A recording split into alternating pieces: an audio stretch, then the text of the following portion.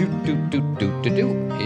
go. My name is Todd Adams. And this is Cathy Adams. Welcome back to Zen Parenting Radio. This is a podcast. This is number 258, sweetie. Why listen to Zen Parenting Radio? Because you'll feel outstanding. Who doesn't want to feel outstanding, for goodness sakes? I do. Always remember, sweetie, that the best predictor of a child's well-being is a parent's self-understanding. You ready for the topics this week? Sure. Grace. The blessing. That's from Christmas Vacation. I know. We're going to talk about that I call you sweetie. I was just going to say that. I said you have to bring that up. And we might get to this other interview, but I don't think we're going to get to it. We just completely changed gears within the last 10 minutes. We're going to talk about this YouTube clip that I found, or somebody found, of this really smart, young 6-year-old girl talking to her mom about her parents' divorce. Yes. And I think that's going to carry us through quite a bit of the show. And it may sound boring, but man, this girl, she's something else. Beyond. But first, I want to talk about this review, sweetie. Yes. I think it was a gentleman, and 8-Bit Bliss posted this review. Cathy and Todd are a rare breed. With certain authenticity, they offer unique insight into the uncertain domain of modern mindfulness parenting. That's lovely. If it weren't for Todd constantly addressing Cathy as sweetie, they'd have 5 stars from me. Just kidding. But seriously, man, it does kind of throw things off. Sweetie, or how I address my wife, my love or love, is meant for the two of you. If it happens to come out in public, then so be it. But in a setting like this, it's distracting, at least for me. Otherwise, you rock. Thanks. I mean it. Thanks. So first of all, thanks for the review, first of all. That was nice. Thank you for the review. And second of all, I totally get it. Yeah, we get it. And it's not purposeful. It's my intent is not to be annoying. But to give some background of why I call you sweetie is, how often do I call you Cathy? 0. No, that's not true. You call me Cathy, and this is, I don't mean on the show, you guys. I mean in life. He calls me Cathy when something's wrong, like Cathy, the sink just burst. Go get towels. And I don't even think I say it in that circumstance very often. You don't, but you would say, like, if you couldn't find me, you'd say Cathy. You'd yell my name, but I very rarely hear that. The only time I say it, I feel like, is when you are in shouting distance from me. Like, let's say we're at a picnic. Right. And I need your attention because... In a public place. In a public place, and I don't want to help sweetie. the girls. Oh, nice. I'll be like, Cathy. Right. I wouldn't say or sweetie. If we're with a couple or we're with friends who don't know us very well, right, you will say, well, Cathy, blah, blah, blah. But I think what's interesting is, even though, to your point, what is his name again? I don't know. It doesn't say. To his point, you are so right. Like, I understand why that throws you off, but you have to understand that we really are talking to each other like we would every day. Hi, Schmoopy. Hi, Schmoopy. No, you're Schmoopy. You're Schmoopy. Going. 4th and Broadway. Which one do you want to go to, Schmoopy? You call me Schmoopy. You're Schmoopy. You're Schmoopy. You're Schmoopy. All right. You're Schmoopy. The reason I play that clip is from Seinfeld is because this guy's right. It is annoying. And if I could stop calling you sweetie, I would. It comes from a Brady Bunch episode where Bobby goes on a date. Bobby wins a bet or something, and he basically Greg has to do anything Bobby says. So Greg goes on a date, and Bobby mandates that he goes with. And then they're in the convertible, and Bobby's messing with the convertible, and it's because it might rain, and Greg's girlfriend's name was Rachel. And he said, you wouldn't want sweetie pie to get wet, would you? So that is how it started. That's how it originated. And I don't know if you'll remember this, Todd, but that's how it originated. And so we would call each other sweetie pie kind of as a joke. It started as a joke. And then you met this older man. Oh, Pat Hines. And he would talk about, this was like, guys, like 10 years ago. Yeah. Like, this has been forever. And he was talking about his wife to you. Yeah. And I would say, do you and your wife want to go out to dinner? And he would say, well, I have to check with my sweetie. And you thought it was so endearing. Yes. Because he just loved her and just honored her in that way. And so then it became a little, I think that's where it got ingrained, where you're like, this is not just a joke. This is really a cute thing. And now we don't even think about it. Yeah. So for the record. Cathy's kind of harder to say anyways. Like, cat. Sweetie's easier. Right. It flows. So I'm not going to stop calling you Sweetie. That's what I was going to say. For the record, it probably won't end. Right. So I apologize for being the schmoopy guy, but I can't stop now. Sweetie, you're schmoopy. You're schmoopy. Yikes. Let's talk about our first partner, Dr. John Kelly. It's not your father's dentist, sweetie. You want to know something Dr. Kelly does? What? You know what TMJ is? I do. What's TMJ?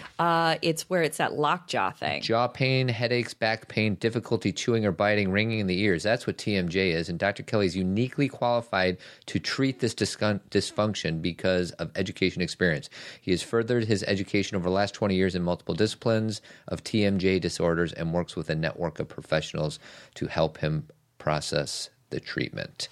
So that's ChicagoDentistOnline.com, 773-631-6844. That's Dr. John Kelly. So now let's talk about Grace. Okay. Do we want to start with my little story that I printed off, or do we want to start with this girl?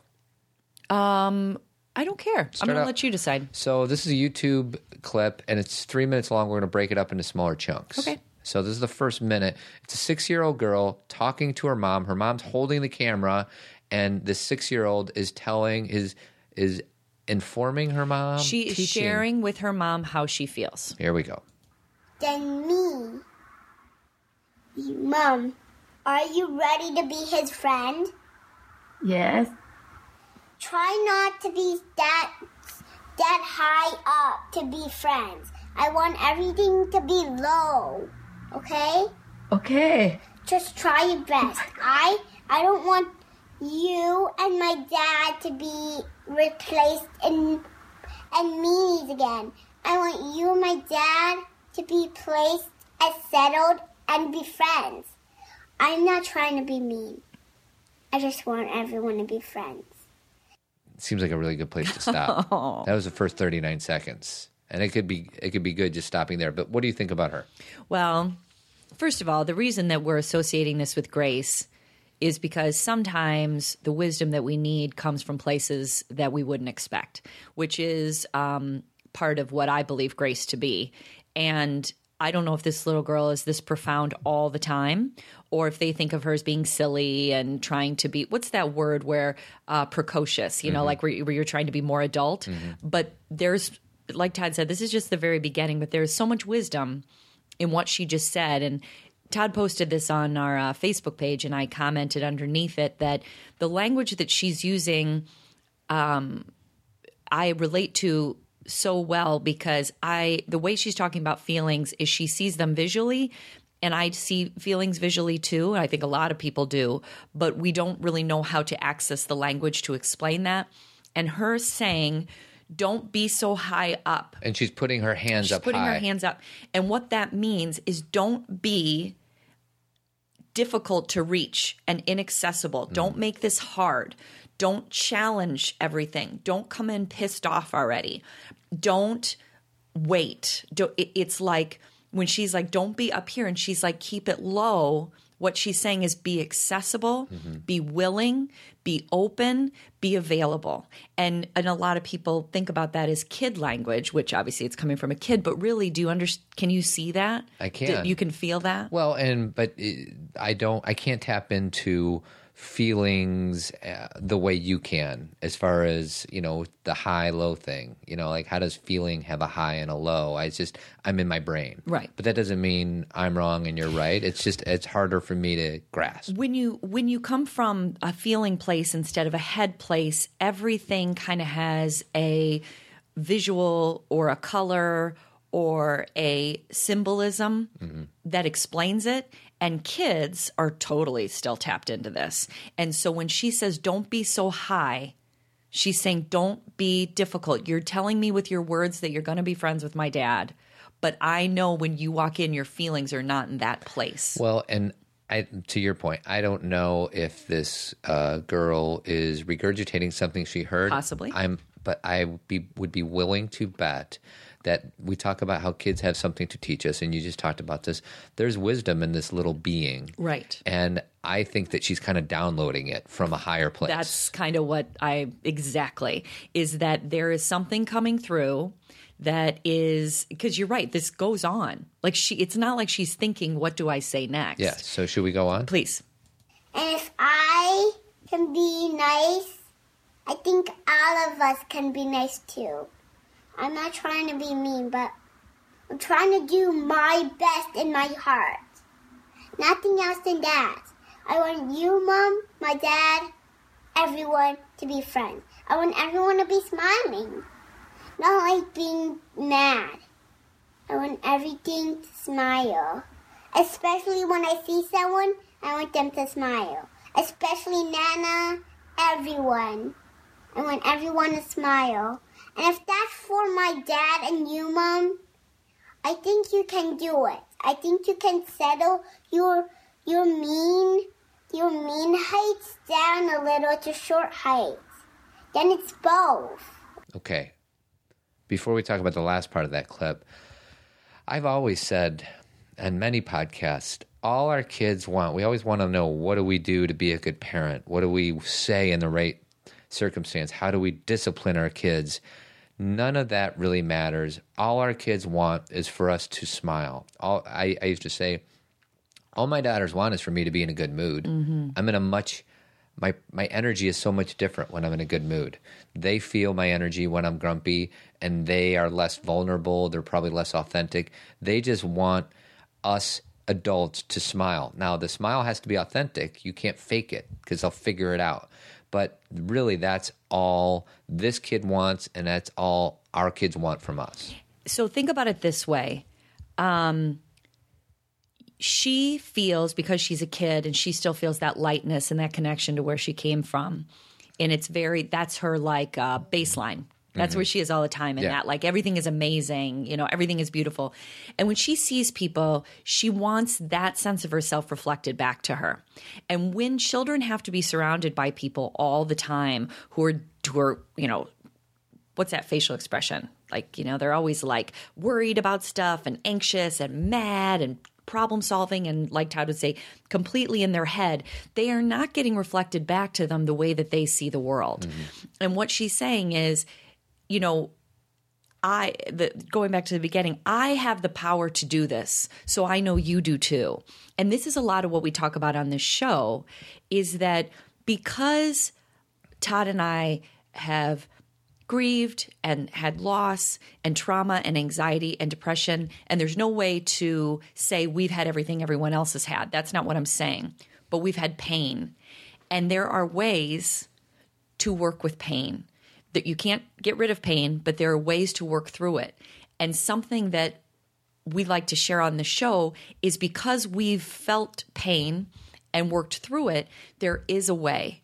And that it's going to be different for everyone. It's going to be a different path, a different look. It doesn't have to be identical. But what this little girl is saying is, because I can do this, I know everybody else can too. Right. A lot of times we'll say, well, you can, but I can't. Or that person can't, but she can. No.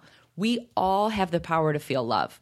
We all have the power to live in our heart. And another thing you're not saying is she's pointing to her heart. Yeah. The body language is essential. As powerful as her words. So once again, in our show notes, I think you'll be able to just click on this either online or even on your phone. The YouTube clip will be in the show notes. And I encourage you to watch the 2 minutes and 54 seconds that this clip is.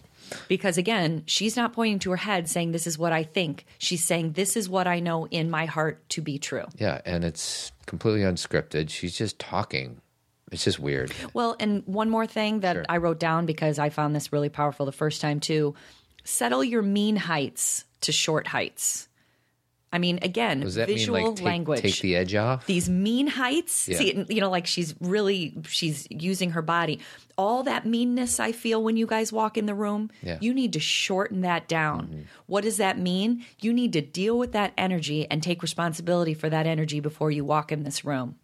Because that's the thing, is we think we'll walk in and have a smile, like Todd said, and be like, no, everything's fine. I'm not mad. She feels you. Right. Take that mean height to a short height.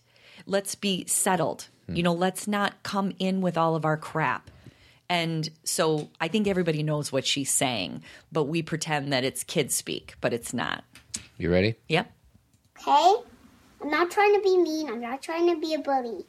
I'm trying to be steady on the floor, not way down, on straight, on the middle where my heart is. Oh. My heart is something.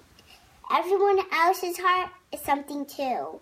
And if we live in a world where everyone's being mean, everyone's going to be a monster and they're... Okay, before we get into the monsters. That is so profound. Because now she is so funny. We're like analyzing this as if it's something that's really well thought out. This is as wise as Rumi. Right. This is as wise as any teacher. So she switched gears and stopped talking about her mom and dad and started talking about the big picture. The big picture. Everybody. So we need to be steady on the floor where my heart is. We need to be grounded. We need to have our feet on the earth so we can then reach from there. If we're all up in the air and angry and worried and not connected to ourselves, there is no way we can do this. Mm-hmm. That sense of groundedness. The reason children fall over and have no problem, part of it is their height, yes, because they don't have to fall as far as we do. But the reason that I was with my daughter at JC's cross-country meet and Skylar rolls down the hill 10 times and then comes up and has a conversation is because she needs to be connected to the earth. When there's grass, her feet come off. Or her feet come off. That'd be weird. When there's grass, her shoes come off and her feet come out. Yes. And she just rolls and they take grass and they put it all over them and they don't mind mud and they don't mind being dirty. They are of the earth. Now, I know I'm getting really deep about one statement she made, but you have to understand how important this is for children. And because we were all children, how important this is for us. Anxiety, what I get visually when someone tells me they're anxious or when I'm anxious, is your feet are off the ground. You've lost your centering. You've worry. Well, you get lost in worry. That's another way. In worry. But if you are stable or you're connected, then you can still, it's not that you remove worry out of your existence, but you see it as worry. You're like, I'm worrying about something that may or may not come true. And as you dissipate your worry, your feet, it's like when people say this person needs to get his feet on the ground. What are they saying? What does that come from? They need to get steady. Yeah. Like she says, they need to get back to their heart space. They need to get back to where they belong, because everywhere else is unsettling for not only the person, but the people around that person. Right. It is did you know that anxiety is actually contagious? I didn't. It was one of the first things when you become a therapist, when you're talking about, there's so much back and forth. It's called transference and countertransference when you're with a client. But one of the things that's very real is if you are with an anxious person, you naturally pick up their anxiety. You start to get a little flustered and toe tappy. And that in itself helps you diagnose that person. Well, and I think we can all relate to that. We Correct. all have anxious people in our world. And when I'm with an anxious person, I feel that. Exactly. So how do you not allow that to penetrate? Self-awareness. 5 minutes ago, I was feeling okay. Okay, wait. Now I'm talking to this person. I'm feeling really anxious. Being conscious of it and reminding yourself that it's not yours to carry. And again, that's these are difficult because sometimes when you're feeling anxious, you're like, well, if I'm feeling anxious, it must be mine. But you have to be thoughtful about who you surround yourself with. And if it's someone in your family, you can say, as I say to you or to the girls, or you guys say to me, I'm feeling your anxiety. Mm-hmm. Just put it right out there. Well, and it doesn't necessarily have to be anxiety. It could be one of many different. I'm feeling your worry. Right. I'm feeling and what that does is. Excitement. Excitement's contagious. Of course. It doesn't necessarily have to be a bad thing. Sure. Right. Absolutely. To this conversation just about anxiety and getting grounded, to pick it up is not such a great thing. But you're right. The other side, if someone is really excited or happy, it's really kind of hard to be around them and to not go there with them. Yeah. But what's important about putting it out there is saying it out loud to that person is there is a decision to not pick it up for them. There's a decision to not say it's all your fault, but wow, I'm really feeling anxiety. Are you feeling anxious? Or something to that effect. Right. I have to do that because I have a hard time disconnecting I work hard to figure out what's mine and what's someone else's. So I have to say it out you're loud. an open channel. Sometimes. Yes. You are. So now she's talking about monsters. And it's funny is I did not comprehend this as well as the first 2 minutes, but this is the part that you thought was pretty profound, right? Yeah. So this is her talking about monsters. Everyone's gonna be a monster in their future. What if there's just a little bit of persons and we will eat them? Then no one will ever be here. Only the monsters in our place. We need everyone to be a person. Everyone, including me and my mom, everyone. I just want everything to be settled down. Okay, before we get into the settle down, there's 24 more seconds left. But I feel like now I'm reading Shakespeare because I don't understand what the heck she's talking about. So, monsters. She says to her mom, if we don't figure this out, everybody is going to be monsters. And they're going to eat. There'll be some persons, but they will eat them. So this is the visual of monsters. Someone who is so, I'll use her language, who is so high in their meanness and so full of pain that they go out in the world and they take their pain and they put it all over everybody and they eat those people who are actually still trying to live in their heart. And if that begins, if hurt people, and if pain gets shared, we're all going to be monsters. And from some people's perspective, there's already a lot of that going around. So when I hear monsters, I think people who are disconnected to their source. Absolutely. Okay. They are so disconnected and in pain. They can't get down to that steady place and get grounded. So they're living in a false reality of cruelty or anger or pain or whatever it is. And they're passing that along and eating other people. Well, and this goes to, 10 o'clock news full of monsters. It's right? all monsters. So Or it's a commercial of monsters. Right. Like the monsters are out here. Mm-hmm.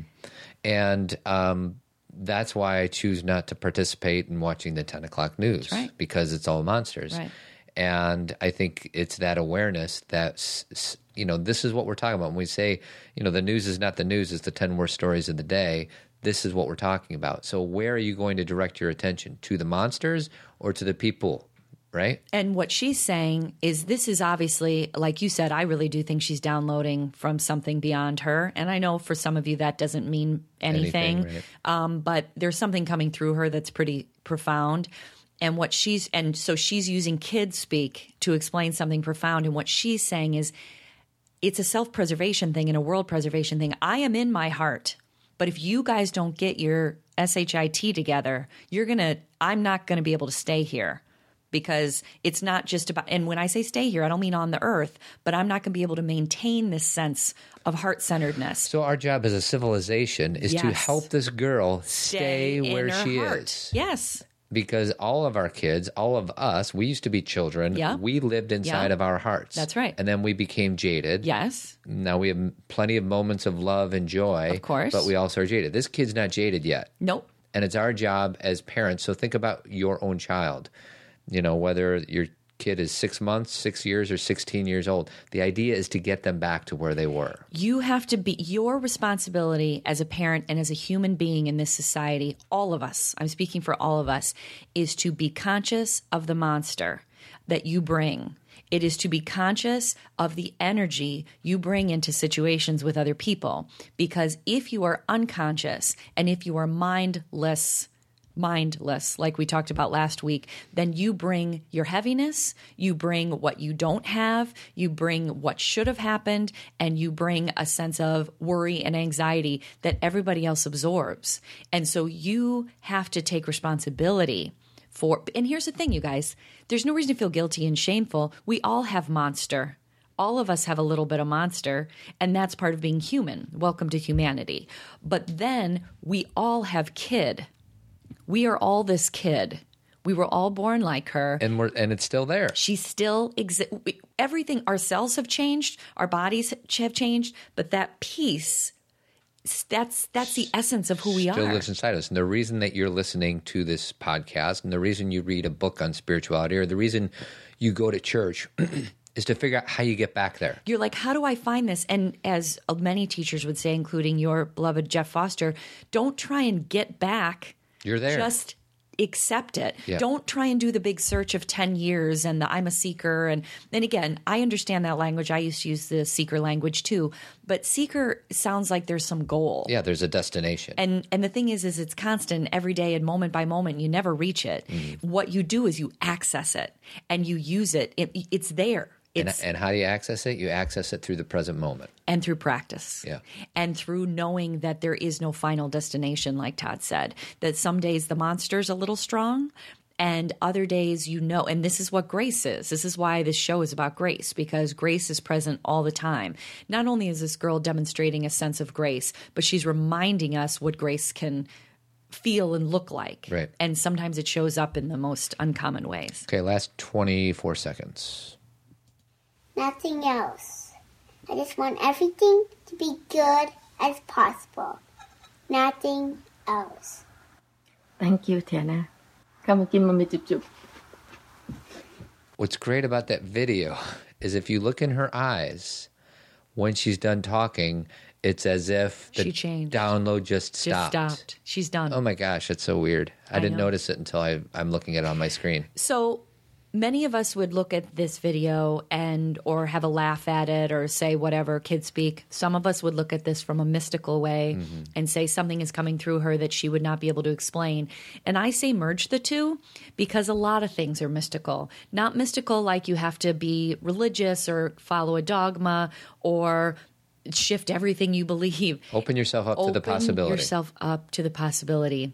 And if we asked her, if this mom put her back on the stairs and said, say what you just said again, She wouldn't be able to do it. there's no way. Because it's not hers. It's just like the children. It's just like Gibran. They're not of me. They came through me. My children are not mine. Yes, I gave birth to them, but I don't own them. They came through something that is beyond my conception. And a lot of the information we receive, a lot of the wisdom we receive, because remember, she wasn't receiving from her brain. She was receiving from her heart. And a lot of people who kind of have a better understanding of these kind of receptive experiences say, well, I get it through the top of my head, or I get it through my feet, or I feel it in my legs. So I'm not saying that's the only place. But what I'm saying is this is more common than you think. This is happening to you. Well, I was just listening to something, and you may have been there with me, but it was somebody who had a big presentation, and they're about to start, and they realized that they didn't want to go off their notes. They had like all these notes written down, and they closed it down. They like shut their computer. They threw away their notes, and they just started talking. And it went so much better because he allowed, God, I wish I would remember what the example was, but it doesn't matter. It happens to us all the time. Instead of over preparing and making sure you're saying like this show, like we don't have any clue what we're about to talk about when we press record. We just kind of let it come out. We're inviting our listeners, our audience, our partners, our helpers to open themselves up to shut your computer down and speak from your heart. Well, and there's two things that need to happen for that. Number one, self-trust, and number two, practice. Because maybe the first time you're going to go present to Google, you have some notes because, but maybe after you've been doing something for a while, you recognize that the wisdom that's coming through your heart and saying what you really feel and believe is not only more powerful just in translation, but people feel it. So that's why they connect to you, not because you said the perfect sentence and recited the perfect quote, but because people connected. To Todd's point about the guy, there are definitely ways that I can get prepared for things, but I did a workshop this Saturday, actually a BU one. I went back and did a 5th grade BU thing. Kicking it back old school. And when Todd came home and asked me, what'd you guys talk about or what was discussed, I don't know at all. I don't remember. Like I remember some basic points or some points where we laughed, but the whole process of presenting to children or to talking with parents, if you are in the moment with it, then there's no way you're going to be able to remember everything that happened. So you don't get to, duplicate that experience. Right. You have to make every experience its own. And we don't have a trust of that because we think we might A, fail, or B, make a fool of ourselves, or C, forget something. I actually just was reading a book. I think it was actually Mary Pfeiffer's book, but she was talking about a Buddhist monk, and he was also a presenter who started to get dementia. And he was such a wonderful presenter, and people like to hear him speak, but he was losing his sense of connectedness. Well, actually not connectedness, but being able to access language. And so what he would do is he would go on the stage, and everybody could tell that he wasn't quite sure where he was, so he would say how he felt. He would say, I'm embarrassed right now. I'm feeling like I don't know what to say. I'm afraid. I'm looking at you, and I don't know why I'm here. I'm anxious. And then all of a sudden something would click, and he would start speaking from his heart again. And everyone was always so moved by this guy because he was willing to go up there and be lost first and then be able to present from his heart. So, I'm using that as just an analogy of if you go up and I actually had a student last semester who his whole presentation wouldn't work, meaning it was a PowerPoint thing. He was supposed to, what's that thing called that you put in the side of the computer? The thumb drive. Yeah. It wouldn't work. He couldn't pull it up. And I looked at him and I said, just talk to us. Just tell us. What were you going to say? How'd he do? He did great. I mean, he was nervous, and obviously it threw him off, but we asked great questions, and he did it, and he still got an A. He was ready. It just didn't work. The hard drive part. Sometimes I guess there just aren't enough rocks. That's one of my new drops, sweetie. What about this one? Have you actually ever met anyone named McLovin? Have you? No. Yeah. And then this last one. Yeah, well, that's just like your opinion, man. All right. Our next partner is Tree of Life Chiropractic Care, sweetheart. And they have Teacher's Day Out. I know. When is that? That's this Thursday, nice. And all teachers and staff are invited to bring their school IDs to various Spring Road businesses, starting at Dr. Kelly's, which is at 551 South Spring Road, starting at 3:15. Scans, mini massages, wellness talks, you name it. So Dr. Kelly's offering it, and the other places on Spring Road are too? Correct. Nice. So Get down there. Thursday, September 24th. That's chirotree.com. Now I wanted to say a quick, I don't know if it's a fable or whatever, it's a little thing. It's called The Drowning Man, sweetie. It's a thing? You may have heard of this, so just bear with me. What's this about? It's about a drowning man. I know, but it's about grace? Grace. Okay. A fellow was stuck on his rooftop in a flood, and he was praying to God for help. Soon a man in a rowboat came by, and the fellow shouted to the man on the roof, "Jump in, I can save you." The stranded fellow shouted back, "No, it's okay. I'm praying to God, and he's going to save me." So the rowboat went on. Then a motorboat came by. The fellow in the motorboat shouted, "Jump in, I can save you." To this, the stranded man said, "No thanks. I'm praying to God, and he's going to save me. I have faith." So the motorboat went on. Then a helicopter came by, and the pilot shouted out, "Grab this rope, and I will lift you to safety." To this, the stranded man again replied, "No thanks. I'm praying to God, and he's going to save me. I have faith." So the helicopter reluctantly flew away. Soon the water rose above the rooftop, and the man drowned. He went to heaven. He finally got his chance to discuss the whole situation with God, at which point he exclaimed, "I had faith in you, but you didn't save me. You let me drown. I don't understand why." To this, God replied, "I sent you a rowboat and a motorboat and a helicopter. What more did you expect?" Yeah. So I think that's a good story. I have a real-world example. I had a friend a while back who was going through some tough employment issues, and I directed him to a resource that I really thought was going to help him. And because he's been asking me for help and support, and he doesn't know where to turn, and just so happened I was in a position where I can really, really help him. And he declined the help, and now he's still struggling. And I just feel heavy for him, because I kind of feel like, in a way, I was source playing a role in helping this friend of mine, and he chose not to do it. Now, I don't know if he had two other opportunities like they say in this little story, but you have to be open to the possibility for grace to show up. And we want to talk about what the definition of grace is. I don't have one. Do you want to wing it? Like, what is grace to you? Let's see. I know there is a Christian definition of grace that I think is important for no matter what you believe. and that is that the love and mercy given to us by God, because God desires us to have it, not because of anything we have done to earn it. Now, again, as we always say on the show, if the word God doesn't sit well with you, use the word nature or universe or source or whatever feels right to you. What it means is that things happen and things are given to us without us having to work hard to deserve it. There are things there, and again, I was going to use the word grace to explain grace. There are things around us constantly that are beautiful, telling, explanatory, helpful, and it's not that they're not there. It's that we are often unwilling to see it. And an example that I'll give, Todd and I have several examples, but one of them is this woman that I was talking to who decided to go to this somewhat not a mystical place, but one of those places where a lot of people said that they saw signs. It was this like mountain range. And she's like, I went to this mountain range so I could go on a hike and see all the signs that people told me I would see.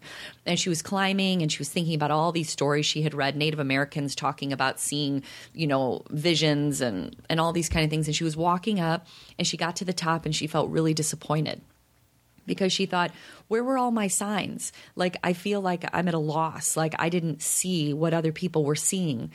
And so she let go. And on the way down, she saw a million things. Mm-hmm. She saw birds. She saw squirrels. She saw, animal tracks. She saw flowers blooming.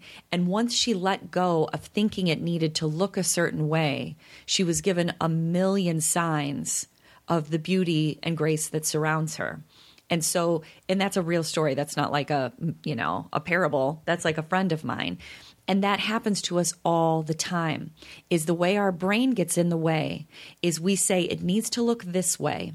And if it doesn't look this way, and if the person doesn't say this or do this, or if the job I am offered doesn't look like this or look like this, or if my child doesn't show up in this way or this way, then it's bad and I see nothing else.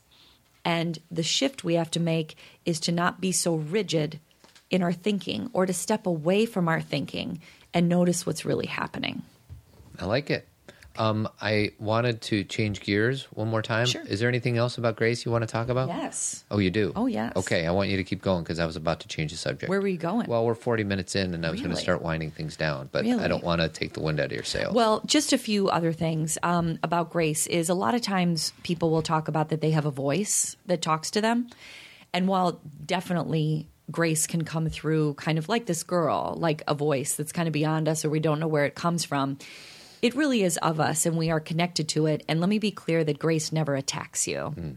Like grace is not someone, or it's not a voice saying... Well, it's kind of like we have two different voices. There's the voice inside your head, and when I say that, I'm talking about Untethered Soul, Michael Singer. That's the neurotic roommate. Yeah, the neurotic roommate. And then there's the higher voice. And the higher voice always loves you. Mm. The higher voice always tells you you're enough. And that's the way you can disseminate what this voice is. That's right. If it's love, then you know it's coming from the right place. If it's not self-acceptance, or if it's not loving, then you know it's coming from ego or whatever term you want to That's right. put. It's coming from something that you believe or something someone told you. Like, or fear, or people whatever. will say, well, I just had a moment of grace and I realized that I was too fat. Mm-hmm. And I realized that, blah, blah, blah. And usually when they're telling me these stories, I'm like, well, wait a second. What do you mean that was a moment of grace? Like, that sounds like it was kind of ripping you down and making you sound not good enough. And grace is when you have a moment of clarity where you realize right now you're okay. That doesn't mean all your circumstances are okay. It means right now you are exactly where you're supposed to be and who you're supposed to be.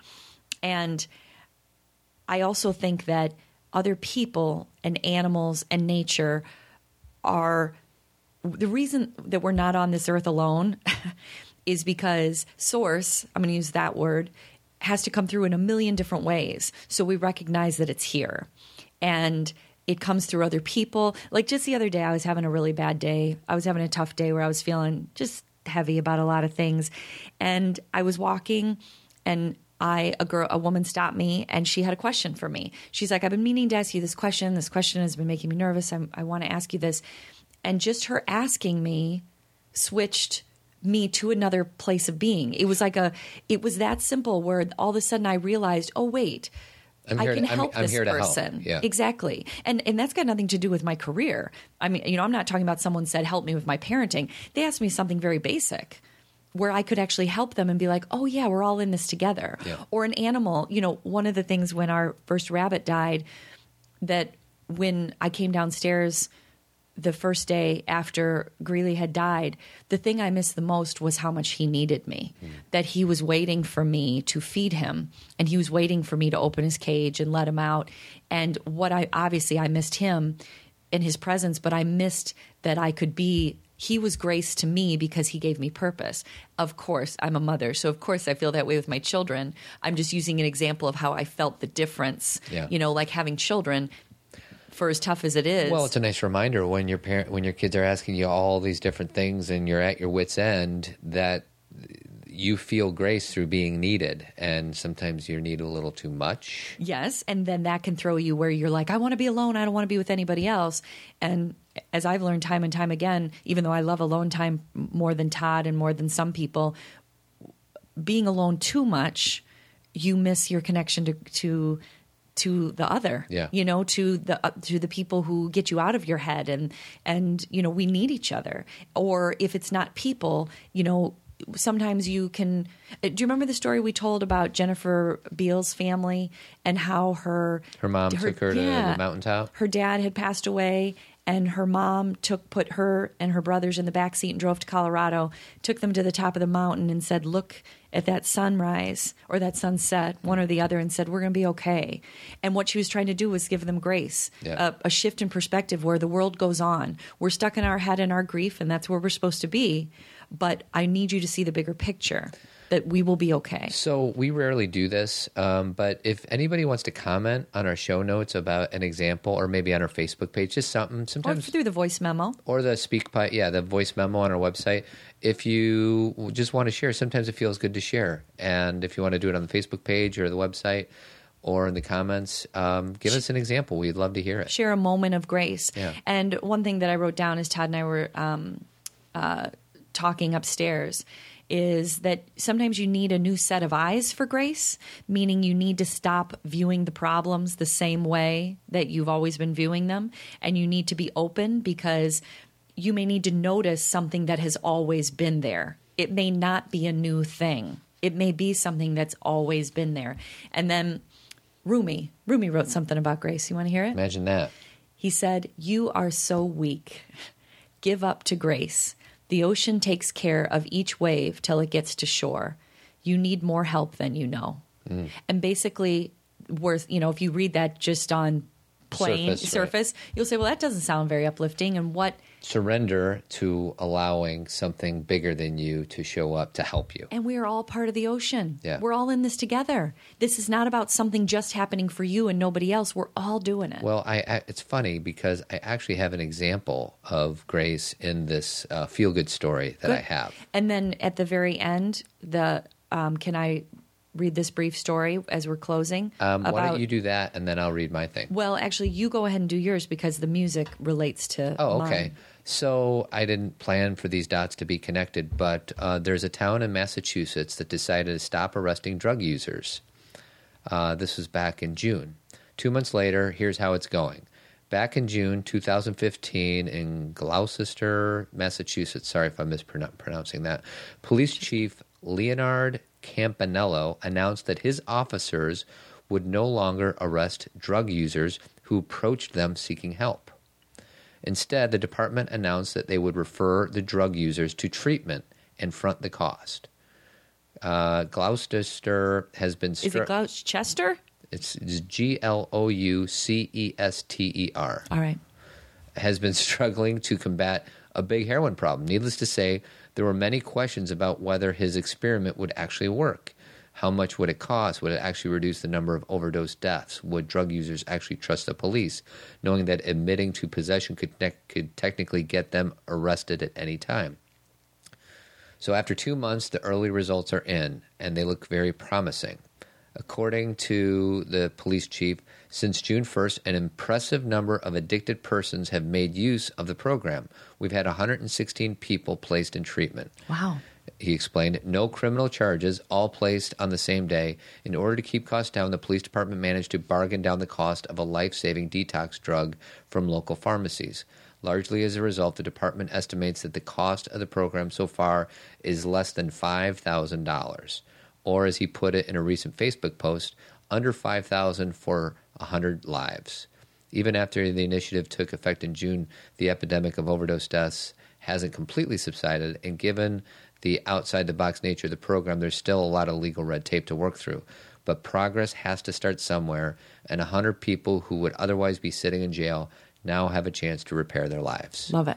So this guy was their source. Was their grace. Right? And that's the thing, is that sometimes we can be grace for other people. Right. That we can be grace not just for those 160 people that came to his police officers, but their families and the community. See, this is a ripple effect. And a lot of people will say, well, if they're doing drugs, they deserve it. Until you have had either yourself had the experience or a family member had the experience of addiction, you can't say much about it. Right. Because it is something that, talk about needing other people's grace or source's grace or the grace of nature.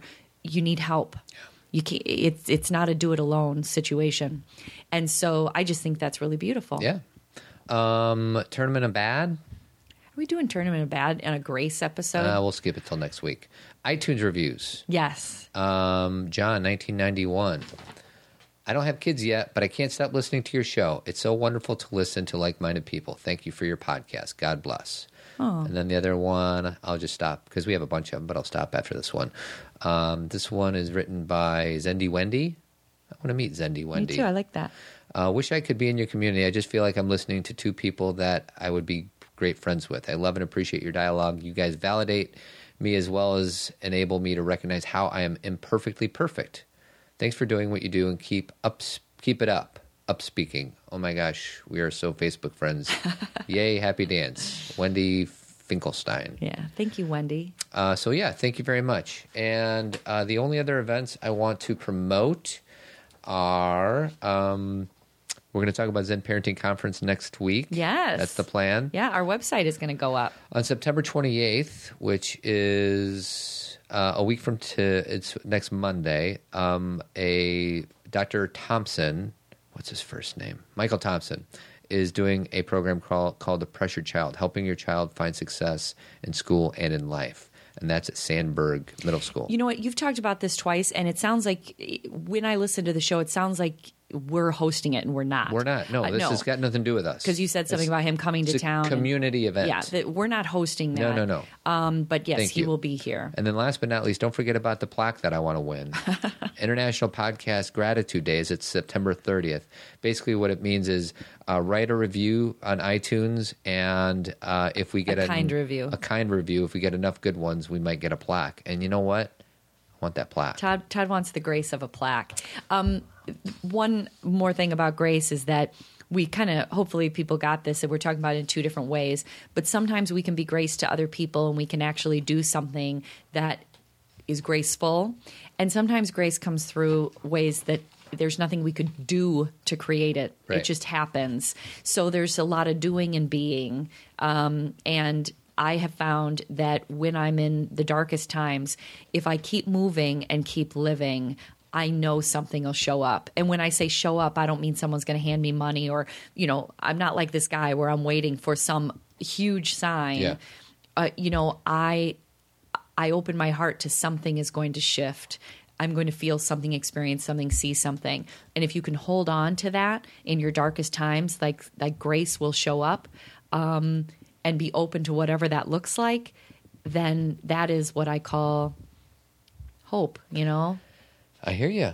We're going to close the show. Okay. You all right with that? Yes. Because you have a story that you want to finish up with. But I want to mention our last partner. Okay. Avid Company, painting and remodeling. They do kitchens, sweetie. I do know I don't know if you knew that. A new kitchen changes the whole look and feel of your house. Opt for greater efficiency, beauty, and design in the nerve center of your home. avidco.net, 630-956-1800.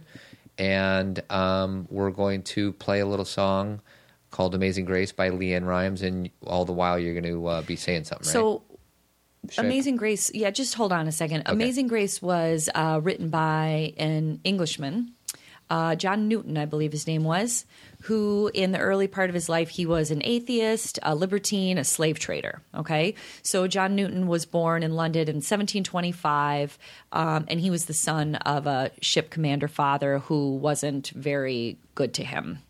By 1745, Newton was enlisted in the slave trade, running captured slaves from Africa to, ironically, Charleston, South Carolina, which kind of goes to the whole thing of why President Obama sang Amazing Grace in Charleston. After he rode out a storm in the sea, in 1748, he found his faith. He was ordained a priest in 1764 and became an important voice in the abolitionist movement.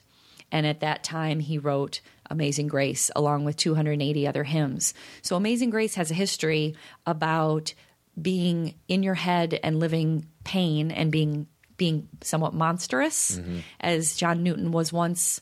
And he had an experience on this boat that's too long to explain, but you could look him up, where he saw the light and he was blind, but now he could see. And he knew that we needed to live from love. Amazing grace,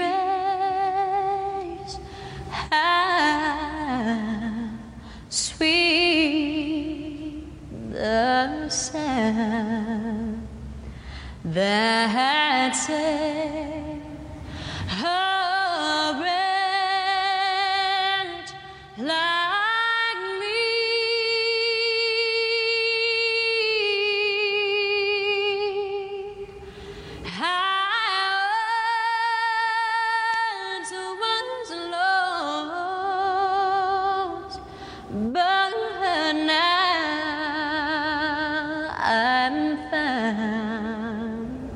I was blind, but now I see. That's our show, friends. Thanks for listening. We hope you felt outstanding. And if you want to continue feeling this outstanding, go to zenparentingradio.com and subscribe to the podcast. You can also subscribe via iTunes, and while you're there, feel free to give us a kind review. You can also follow us on Facebook, Instagram, Twitter, and Pinterest. To reach us, you can send us a message at comments@zenparentingradio.com, or you can record a voice message through our website and ask any question you want. Go to Amazon or our website to find Cathy's first 2 books and her most recent award-winning book, Living What You Want Your Kids to Learn, The Power of Self-Aware Parenting. You can also subscribe to her Practicing Realness blog for her most up-to-date writing. If you're interested in The Tribe, the men's group that I co-facilitate, go to thetribemensgroup.com. We're grateful for your support and encouragement. We only ask that you give the same to yourself and the people you love most. Until next time.